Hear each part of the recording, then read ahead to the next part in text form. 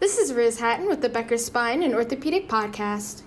Here's your daily industry news briefing for today, April 21st. Medical device company Medtronic is planning to begin layoffs in an attempt to cut costs, according to an April 18th report by the Star Tribune.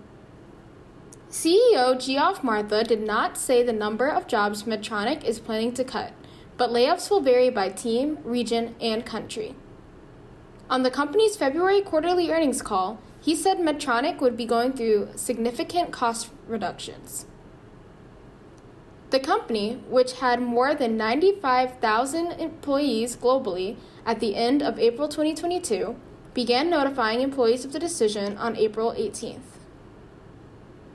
On April 7th, the company informed the state of California that it was laying off 59 employees from its facility in Sunnyvale.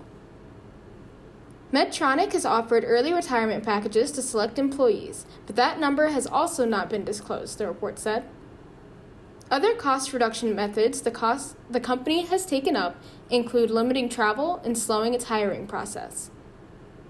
If you would like the latest spine and healthcare industry news delivered to your inbox every afternoon, subscribe to the Becker Spine Review e-newsletter through our website at www.beckerspine.com.